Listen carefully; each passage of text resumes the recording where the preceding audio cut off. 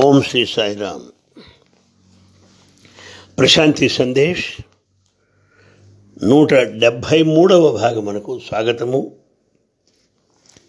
సుస్వాగతము. ఒకప్పుడు మనకు అనిపిస్తుంది, నాలో ఎనర్జీ, శక్తి బాగా ఉంది, నేను శక్తివంతుడను, ఎనర్జెటిక్గా ఉన్నాను అని అనిపిస్తుంది. కానీ కొన్ని సందర్భాల్లో నాలో శక్తి తగ్గుతున్నది, ఎనర్జీ తరిగిపోతున్నది, నేను వీక్, బలహీనుడైపోతున్నాను అని కూడా అనిపిస్తుంది. ఇక్కడ మనం గమనించవలసింది ఏంటంటే, నాకు శక్తి ఉన్నది అనే దాంట్లో నేను అనే అహంకారం ఉంది, నాకు శక్తి తగ్గుతున్నది అనే దాంట్లో కూడా నేను అనే అహంకారం ఉంది. ఈ నేను అనేటువంటి అహంకారం ఇంతగా మనల్ని మోసం చేస్తున్నది. నిజానికి నీ వల్ల వచ్చిందా ఈ శక్తి? నీ వల్లే శక్తి పోతోందా? లేదు. నీవు కేవలము ఒక ప్యాసేజ్ మాత్రమే. కరెంటు వైర్ల ద్వారా వెళ్ళినట్టు, నీరు పైపుల ద్వారా వెళ్ళినట్టు నీ ద్వారా శక్తి వస్తున్నది, పోయినట్టు అనిపిస్తున్నది, కానీ నీవు కారణం కాదు, నీ ద్వారా. ఈ విషయాన్ని మనం గుర్తుపెట్టుకోవాలి. నేను ఒక పాసేజ్ మాత్రమే, నా గుండా, నా ద్వారం గుండా, నా ద్వారా చేరుతున్నది అని తెలుసుకోవాలి. అలా కాకుండా నాకు వచ్చింది, నా నుండి పోయింది అని పెట్టుకుంటే ఇదిగో ఇలాంటి ప్రమాదం ఉన్నది. ఎప్పుడైతే నేను అన్న భావం తగ్గిపోతుందో అప్పుడు శక్తి అధికంగా వస్తుంది మనకు. ఎప్పుడైతే నేను అన్న భావం ఎక్కువ అవుతుందో అప్పుడు శక్తి తగ్గిపోతుంది. నేను అన్న భావం పోతే శక్తి బాగా వస్తుంది, నేను అన్న భావం ఎక్కువైతే శక్తి తరిగిపోతుంది. ఈ రెండు స్థితులకు కారణం నేను అన్న విషయాన్ని గుర్తించాలి. అప్పుడు మనం ఎంతో జాగ్రత్తగా ఉంటాం. తరువాత మరొక విషయాన్ని కూడా మీకు తెలియజేయాలి. ముఖ్యమైనటువంటి విషయం, ఇందాక మీకు విన్నవించినట్టు, నేను అనేది ఉండకూడదు. కానీ మనం అలవాటు పడ్డాం. ఈ అలవాటు చిరకాలం, కొన్ని జన్మల నుంచి అలవాటు పడ్డాం. అందువల్ల నేను నేను నాకు అని వాడుతూ ఉంటాం. ఎప్పుడైతే అలా వాడుతూ ఉన్నామో మనం శక్తిహీనులం అవుతున్నాం. అసలు ఎంత శక్తి వచ్చిందో నీకెంత తెలుసు? ఎంత శక్తి పోతుందో నీకెంత తెలుసు? ఆ శక్తిని తూకం వేసిన వారు ఎవరన్నా ఉన్నారా? ఈ నేను అన్న భావం తమాషాగా మనకు తెలియకుండా ప్రవేశిస్తున్నది. అది అక్కడ ప్రమాదం. కనుక మళ్ళీ చెప్తున్నానండి, ఈ నేను అనేది లేకపోతే శక్తి ప్రవాహం మనలోకి వచ్చేస్తుంది. కానీ మనసు ఉన్నదే, అది ఒప్పుకోవట్లేదు, మళ్ళీ నేను అనేది వచ్చేస్తుంది. అప్పుడు శక్తి ప్రవాహం ఆగిపోతుంది. ఇది ఈ శక్తి ఎనర్జీలో ఉన్న కీలక అంశం అని మనవి చేస్తున్నాను. కానీ పాత అలవాట్లు పోవు. నేను నేను నేను నేను అలవాటైంది కదండి, అంత తొందరగా పోదు. అమెరికాలో న్యూయార్క్లో రోజన్ ఫెల్డ్ FELD రోజన్ఫెల్డ్ అనే బట్టల వ్యాపారి ఉన్నాడు. ఈ బట్టల వ్యాపారి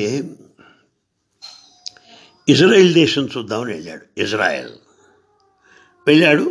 దారిలో ఇటలీ రోమ్లో దిగి ఈ పరిసర ప్రదేశాలు చూద్దాం అనుకున్నాడు. సరే 2 వారాలు అయ్యాక వచ్చాడు. అక్కడ షాపులో ఉన్నటువంటి మేనేజర్ అడిగాడు, అయ్యా మీ ట్రిప్ ఎలా జరిగింది అని. ఈ రోజెన్ఫెల్డ్ అన్నాడు, అబ్బా బ్రహ్మాండంగా జరిగింది. నేను ఇజ్రాయెల్కి వెళ్ళానా, అక్కడ 1000 కంటే ఎక్కువ సూట్లు నేను అమ్మాను. మీరెవరు కూడా ఊహించి ఉండరు. తర్వాత నేను మధ్యలో రూమ్లో ఆగా. ఆ రూమ్లో ఉన్నటువంటి చారిత్రక ప్రదేశాలు అన్నీ చూశా. అక్కడ రోమ్లో వాటికన్ సిటీలో పోపు గారిని కూడా చూశాను అన్నాడు. ఈ మాట రోజెన్ఫెల్డ్ అన్న మాటలు విని అక్కడ ఉన్నవాళ్ళు ఆశ్చర్యపోయారు. పోపుని కలిసావా? ఆహా, గుడ్, ఎలా ఉంది నీ భావం అన్నారు. అప్పుడు ఈ రోజెన్ఫెల్డ్ అన్నాడు, ఏముంది 40-44 అని చెప్పాడు. ఏమిటి 40-44? ఆయన కొలతలు ఈ ఛాతీ కొలతలు చెబుతున్నాడు ఆయన. 40-44 అని అంటే ఆ పోపు యొక్క గొప్పతనం కానీ మహత్తు కానీ ఏం తెలియదు. వాడు తెలిసిందల్లా అదిగో ఆయన ఛాతీ కొలతలు, పొడుగు, వెడ, ఇంతే. టైలర్ కదండి వాడు, బట్టల షాప్ వాడు కదా, ఆ గుణం ఎటుపోతుంది. అలాగే వ్యాపారస్తుడే ఏదన్నా కానివ్వండి. ఇది ఎందుకు చెప్తున్నానంటే పాత గుణాలు మనలో పోవు అంటానికి చెప్తున్నాను. దీనికి చిన్న ఉదాహరణ చెప్తాను మీకు. ఈ షూస్, పాదరక్షలు చేసేవాడు చాలా తెలివిగా ఉంటారు. ఈ పాదరక్షలు చూసి మన జేబులో డబ్బు ఉందా లేదా వాళ్ళు చెప్పగలరు. మన జీవితంలో టీవీగా ఉన్నామా, మామూలుగా ఉన్నామా వాళ్ళకి తెలిసిపోతుంది. సంతోషంగా ఉన్నామా లేమా అనేది వాళ్ళు గ్రహించగలరు కేవలం పాదరక్షలు చూసి. వాడు వృత్తి అదే. ఇంతకీ చెప్పవచ్చేది ఏమంటే పాత అలవాట్లు పోవు.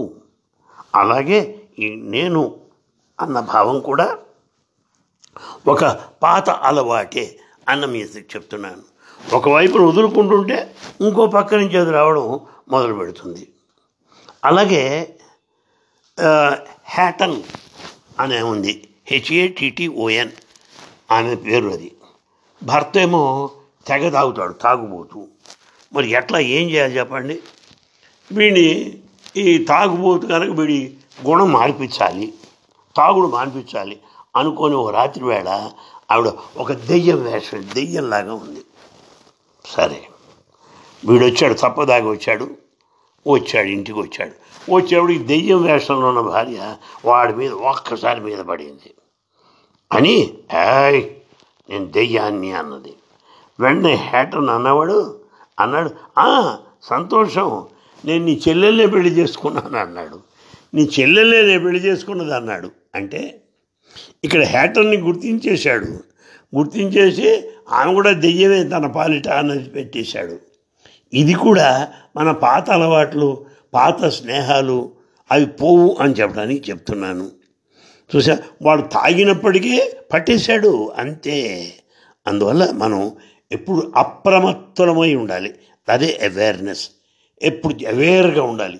ఏమవుతుంది ఏమిటి అన్నీ మనం తెలుసుకుంటూ ఉండాలి. ఎందుకంటే ఈ నేను ఎప్పుడు ప్రవేశిస్తుందో ఈ అహంకారం అనేక రూపాల్లో, అనేక ఆకారాల్లో ఓ దొంగగా లోపలికి ప్రవేశిస్తుంది. ఆఖరికి ఆధ్యాత్మిక మార్గంలో కూడా అది ప్రవేశించవచ్చు.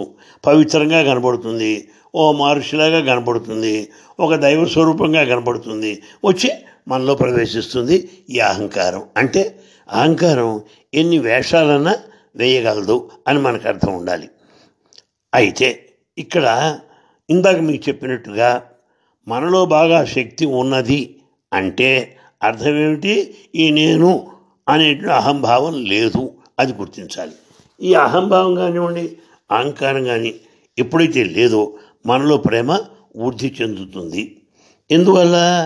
ఈ అహంకారం ప్రేమను విషమయం చేస్తుంది.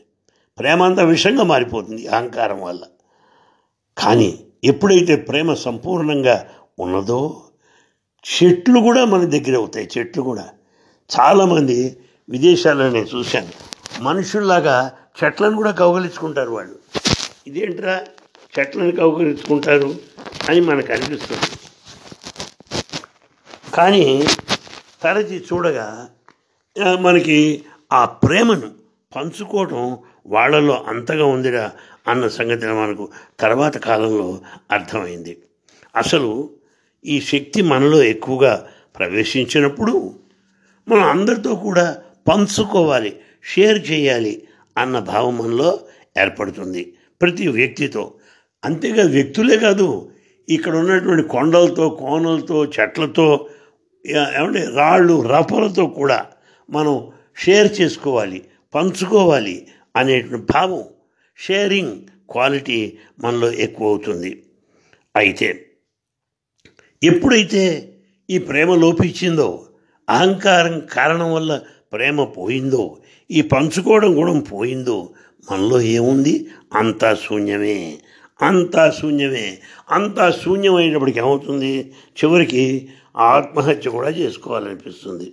అందువల్ల ఒక్క విషయం జ్ఞాపకం పెట్టుకోండి, రెండు ఉన్నాయి జీవితంలో. ఒకటి శిఖరము, పీక్స్ అంటే అవే, అంటే ఎత్తైన ప్రదేశం. ఇప్పుడు హిమాలయాలకు పీక్ ఏది? ఎవరెస్ట్ పర్వతం. అలాగే ప్రతిదానికి పై స్థాయి ఉంటుంది. తర్వాత రెండోది బాగా లోతుగా ఉన్న లోయలు, ఇవి వ్యాలీ అంటే లోయ. రెండే స్థాయిలు, ఎత్తైనటువంటి పీక్స్ శిఖరాలు, లోతైనటువంటి లోయలు, ఈ రెండు. అయితే ఈ రెండు స్థాయిలు మన జీవితంలో ఉంటూ ఉంటాయి. ఎప్పుడైతే ఒకడు ఉన్నత స్థాయి శిఖరాలు అందుకున్నాడో వాడు ఎంతో ఆనందంగా ఉంటాడు. కానీ ఎప్పుడైతే ఆ శిఖరం అందుకున్నవాడు కింద వచ్చేసి లోయలో పడిపోతాడో ఎంతో గాబరా పడిపోతాడు. చూసారా? అయితే అసలు శిఖరం వద్దు, నాకు లోయలు వద్దు అనుకున్నవాడు ఆత్మహత్య చేసుకున్నట్టే సమానం.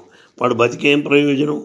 అందుకని చూడండి, చాలా పేద దేశాల్లో ఆత్మహత్యలు ఉండవు. తర్వాత ఏదో ప్రాచీనంగా అడవి జాతుల్లో ఈ ఆత్మహత్యలు ఉండవు. జంతువులు ఆత్మహత్యలు చేసుకోవు. ఎందువల్ల? వాటి శిఖర స్థాయిలో, అత్యున్నత స్థాయిలో ఆ శక్తి, ఆ ప్రేమ, ఆ సంతోషం అవి అనుభవించలేదు కనుక వాటికి అది ఎట్లా ఉంటుందో కూడా తెలియదు. వాడికి తెలిసిందల్లా ఇక్కడ ఉన్నటువంటి ఈ వ్యాలీ లోయల స్థానంలో అధోస్థానంలో ఉన్నటువంటి తప్ప ఆ ప్రేమ, సంతోషం, ఆ శక్తి వాటి గురించి ఏమీ తెలీదు.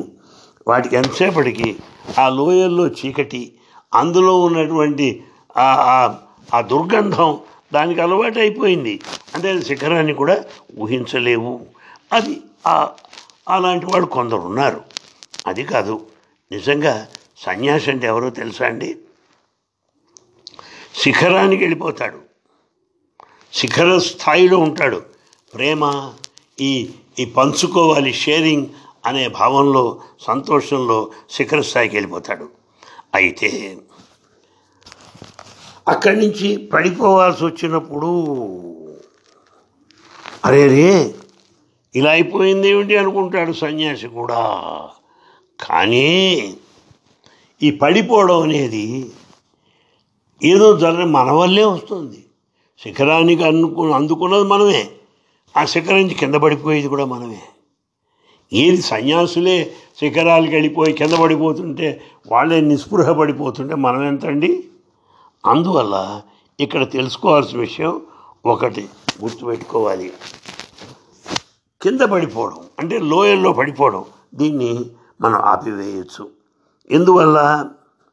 శిఖరాన్ని అందుకున్నప్పుడు, టాప్కి వెళ్ళినప్పుడు దాన్ని ఆనందించు, అక్కడ ఉన్నటువంటి సూర్యరశ్మిని ఆనందించు, అక్కడ ఉన్న స్వచ్ఛమైనటువంటి గాలిని అనుభవించు, అక్కడ ఉన్నటువంటి ఆ మేఘాల ధ్వనులను, ఆ ముచ్చట్లను చక్కగా విను. ఆ మేఘాలు, ఆ తరువాత అక్కడ నక్షత్రాలు ఆనందించి అక్కడి నుంచి అదంతా ఆనందించవయ్యా శిఖరాన్ని చేరుకున్నప్పుడు. అలాగే లోయలో పడిపోయాను అనుకో, ఆ లోయలో పడిపోయినప్పుడు ఆ లోయలో కూడా ఆనందాన్ని పొందవచ్చు నువ్వు. అక్కడ ఉన్నటువంటి చీకటి, అక్కడ ఉన్నటువంటి ప్రమాదాలు, అవన్నీ కూడా తలుచుకొని కొంతవరకు ఆనందిస్తూ ఉండు. నిజానికి శిఖరం ఎంత ఆనందమో వ్యాలీ లోయ స్థాయి అది కూడా అంతే ఆనందాన్ని ఇస్తుంది. అయితే ఈ లోయల్లో పడిపోయాను అనుకోవద్దు. ఈ లోయలో ఉండటం వల్ల నాకు కొంత రెస్ట్, విరామం దొరికింది అనుకో. ఈ విరామం అనంతరం తిరిగి నువ్వు శిఖరానికి ప్రయాణించవచ్చు, ప్రయత్నం చేయవచ్చు. కనుక ఈ లోయ అనేది ఒక రకమైన నిద్ర నీకు ఇస్తున్నది. కష్టపడ్డ తర్వాత నిద్ర, విశ్రాంతి అవసరం. ఆ రకంగా ఆలోచనప్పుడు లోయ కూడా నీకు ఆనందాన్ని ఇస్తుంది. కనుక ఈ లోయలో పడిపోయావే, తక్కువ స్థాయిలో అనుకోవద్దు.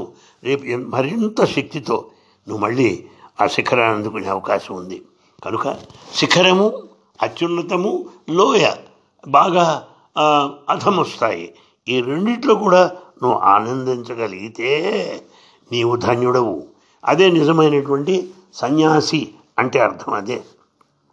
ఎందువల్ల ఇది ఈ స్థితి ఎప్పుడు వస్తుంది? నేను అనేది పోయినప్పుడు ఈ స్థితి మనకు వస్తుంది. ఎప్పుడైతే నేను అనేది పోయిందో శిఖరమైనా ఒకటే, లోయ అయినా ఒకటే, అత్యున్నత స్థాయి అయినా ఒకటే, అధమ స్థాయి అయినా ఒకటే. అది మనం గుర్తించాలి. కనుక మనం ఎక్కడున్నప్పటికీ కూడా భగవంతుడు మనలో ఉన్నాడు, ఆయన శక్తి మనలో ప్రవహిస్తున్నది అన్న విషయాన్ని గుర్తించి ఆయన ఆశీస్సులు అందుకున్నప్పుడు మనం ఈ సృష్టికే మనం ఒక ఆశీర్వచనంగా పరిణమించేటువంటి అవకాశం ఉంది. సాయిరాం. మళ్ళీ కలుసుకుందాం.